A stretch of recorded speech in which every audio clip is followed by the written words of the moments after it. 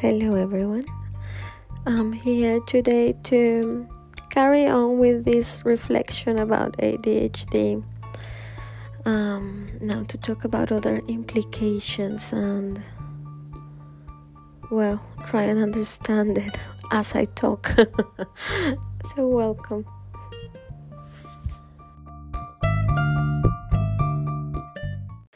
On my last episode, I was kind of trying to look at ADHD in a hopeful, kind way. Trying to compare it as in this book that I'm reading to having a hunter's brain in a world designed for farmers, and what that means for me in terms of how I understand myself and plan my life, etc. And it's hard to try and put a spin on it, even though I have to, because as I was saying, I have based my whole idea of who I am around these characteristics, and so it's hard to try and process who I would be if I wasn't like this. So remember, I was saying on the last episode that someone was comparing ADHD to having something bad with your knee. The same person was saying that she's not that she doesn't have any issue taking medication because she's not attached to ADHD. She doesn't have a thing for it, like a romanticization, is that a word in English, of this condition, and so she's happy to just take medicine and get rid of it, which made me think a lot about my own feelings. And I said to her, maybe I am attached to it in a way, and so that has created a lot of other reflections around identity, and how ready I would be to give that up, and who would I be then. And it's a tough one, I think, because I want to believe that some of the things that we're given can be put to good use, or are there to, to show a way, or to provide a different experience of life, to raise questions about how we do things and all of that. So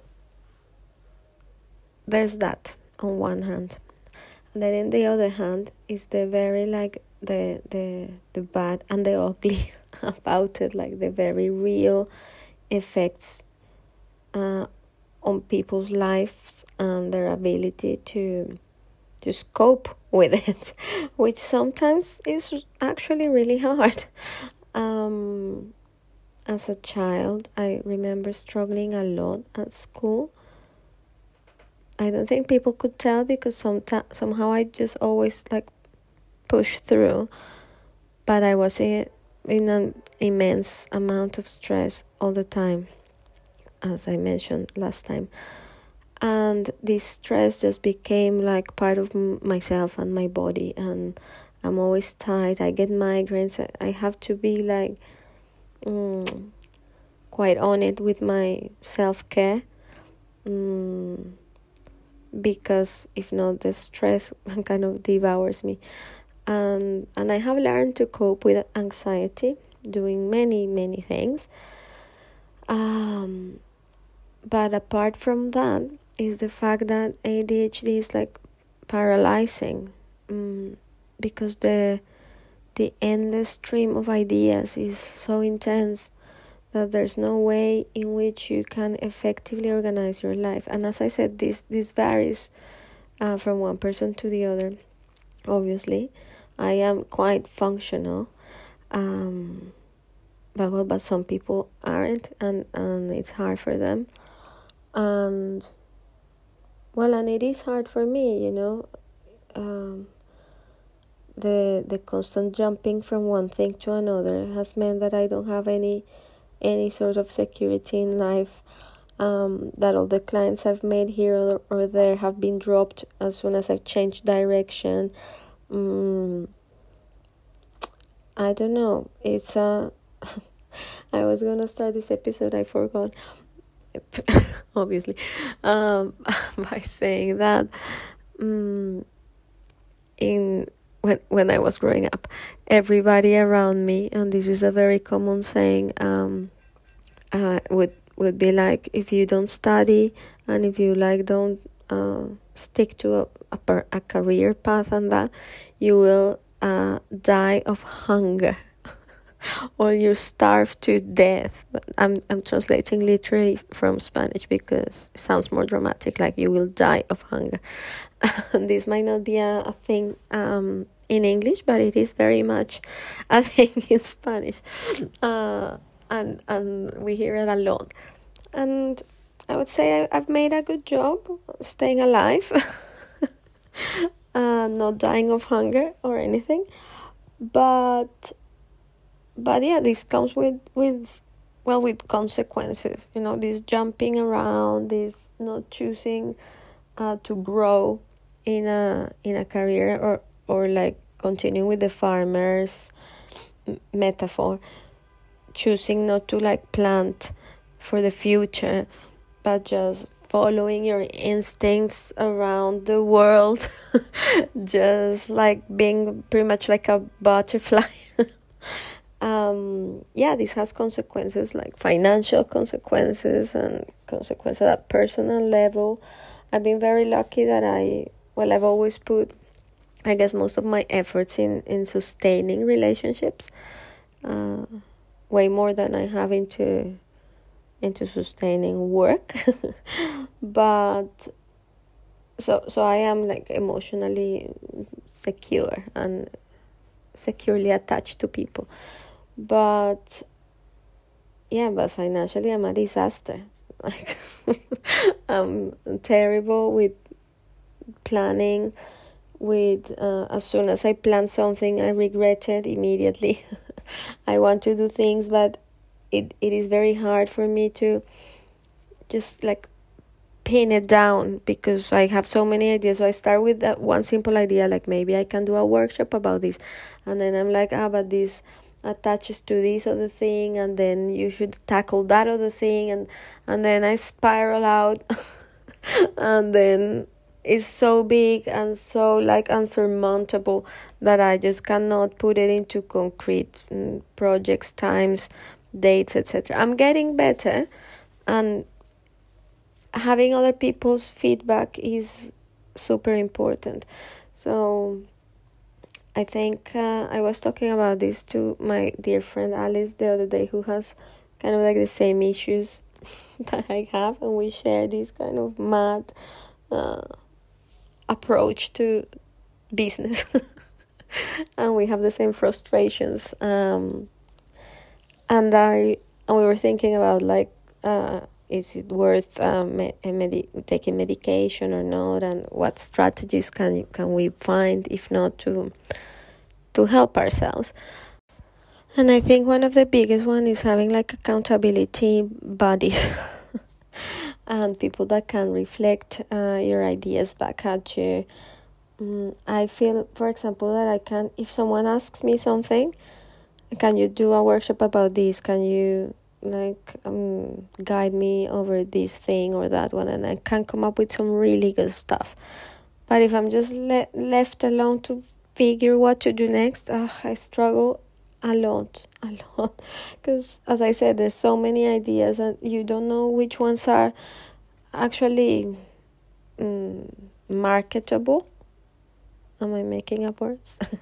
You don't know what people want, so that's another thing. You have to be constantly asking, or that's what I try, asking people, what do you want to hear, what do you want to listen, would you like a workshop about this? And I'm just kind of try and move with that, because otherwise you'll do what I've done many, many times in my life. That is like, oh, I have this great idea. I planned this amazing thing. I put thousands and thousands of hours of work in it. And then turns out nobody cares.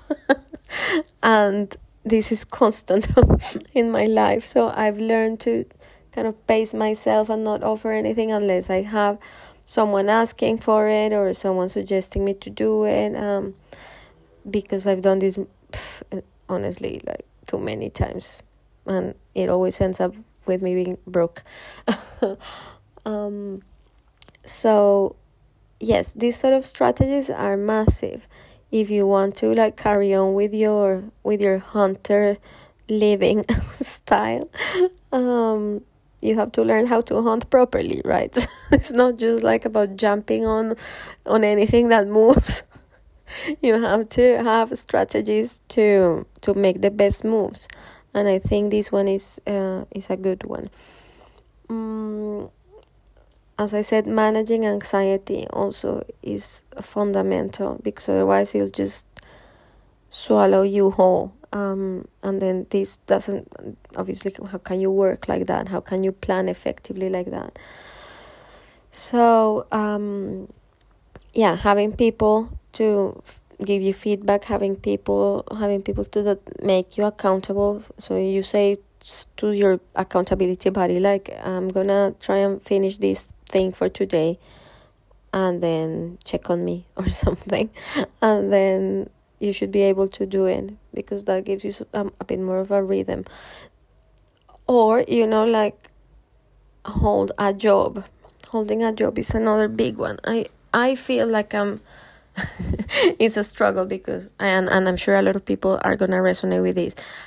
I feel like I'm great at jobs. Like, I'm a really good employee, and wherever I've left, people have left with happy with my performance.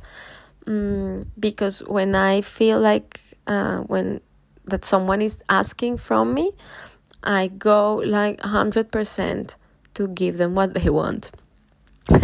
So this makes me a great employee, but I will always burn myself out as well, and just get bored, because this is a thing in my brain. I just get bored, and after a while, even if I'm doing great or whatever, I just feel the need to find something new, feel the need to move on. So I've left a million jobs, as you can imagine. So this is where it gets tricky for people like these, for the hunters. It's like, you're better as an employee than I would say that as a self-employed person, because then you're getting that kind of specific demands that you need to perform. And your brain is not distracted by your other thousands of ideas that you have, because there's one thing to do, and that gives you a path, and that gives you structure, and then you can follow and you can excel. But at the same time, what makes you a bad employee, I guess, is that after a year or two, you're done with it.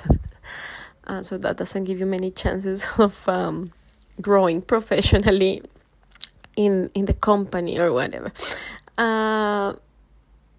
So this is why many people that identify with this sort of hunter profile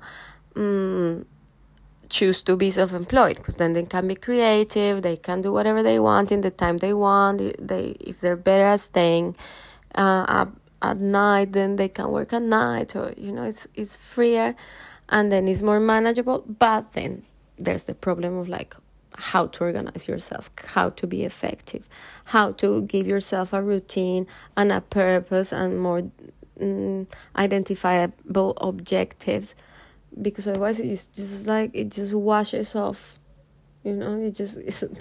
it goes in the stream of ideas, and you end up like sitting there kind of paralyzed, doing nothing with your life, because you cannot give yourself any sort of structure.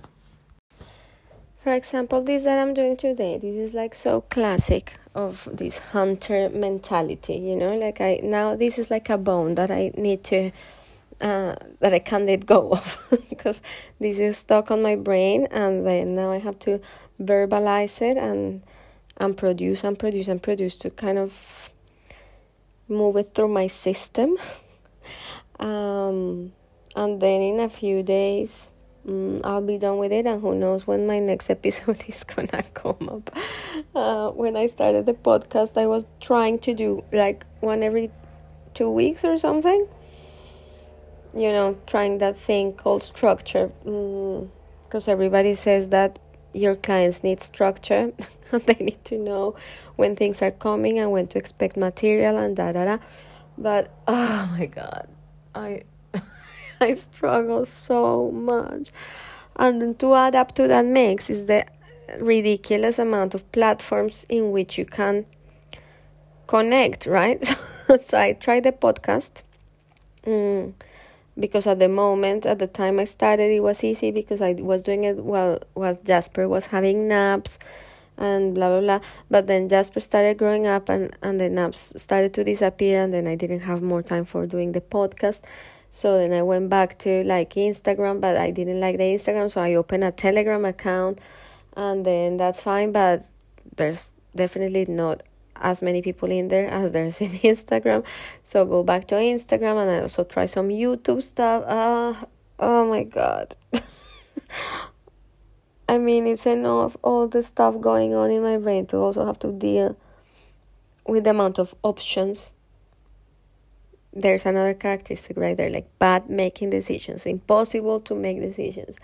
I remember when I was little, my grandma used to get like this thing of fizzy drinks, like a little, how you call that, crate, that had like 20 or 30, and they were like different flavors.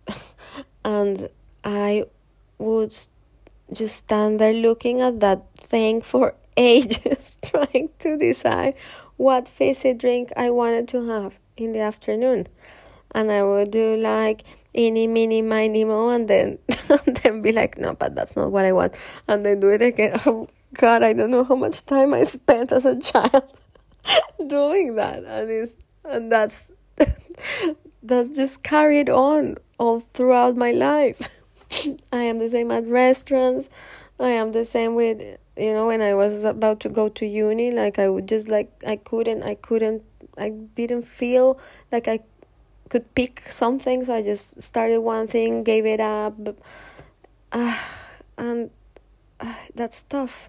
So that's one of the other bad things about it. I'm just kind of trying to go through them to see if I can figure out what's I don't know how I would feel if I didn't have all these things. How would I feel if I was if I were like more effective and decisive, and I don't know, maybe I'd be more productive and would be living my best life.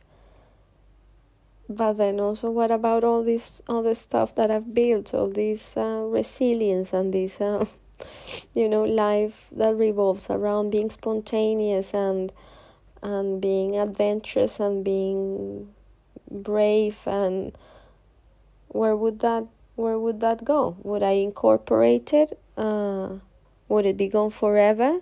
I guess this is a conversation I also want to have with more people that are taking medication, and that could tell me how it's been for them, because I'm fully aware that we all have different experiences, and some people experience it as a more crippling condition than I have.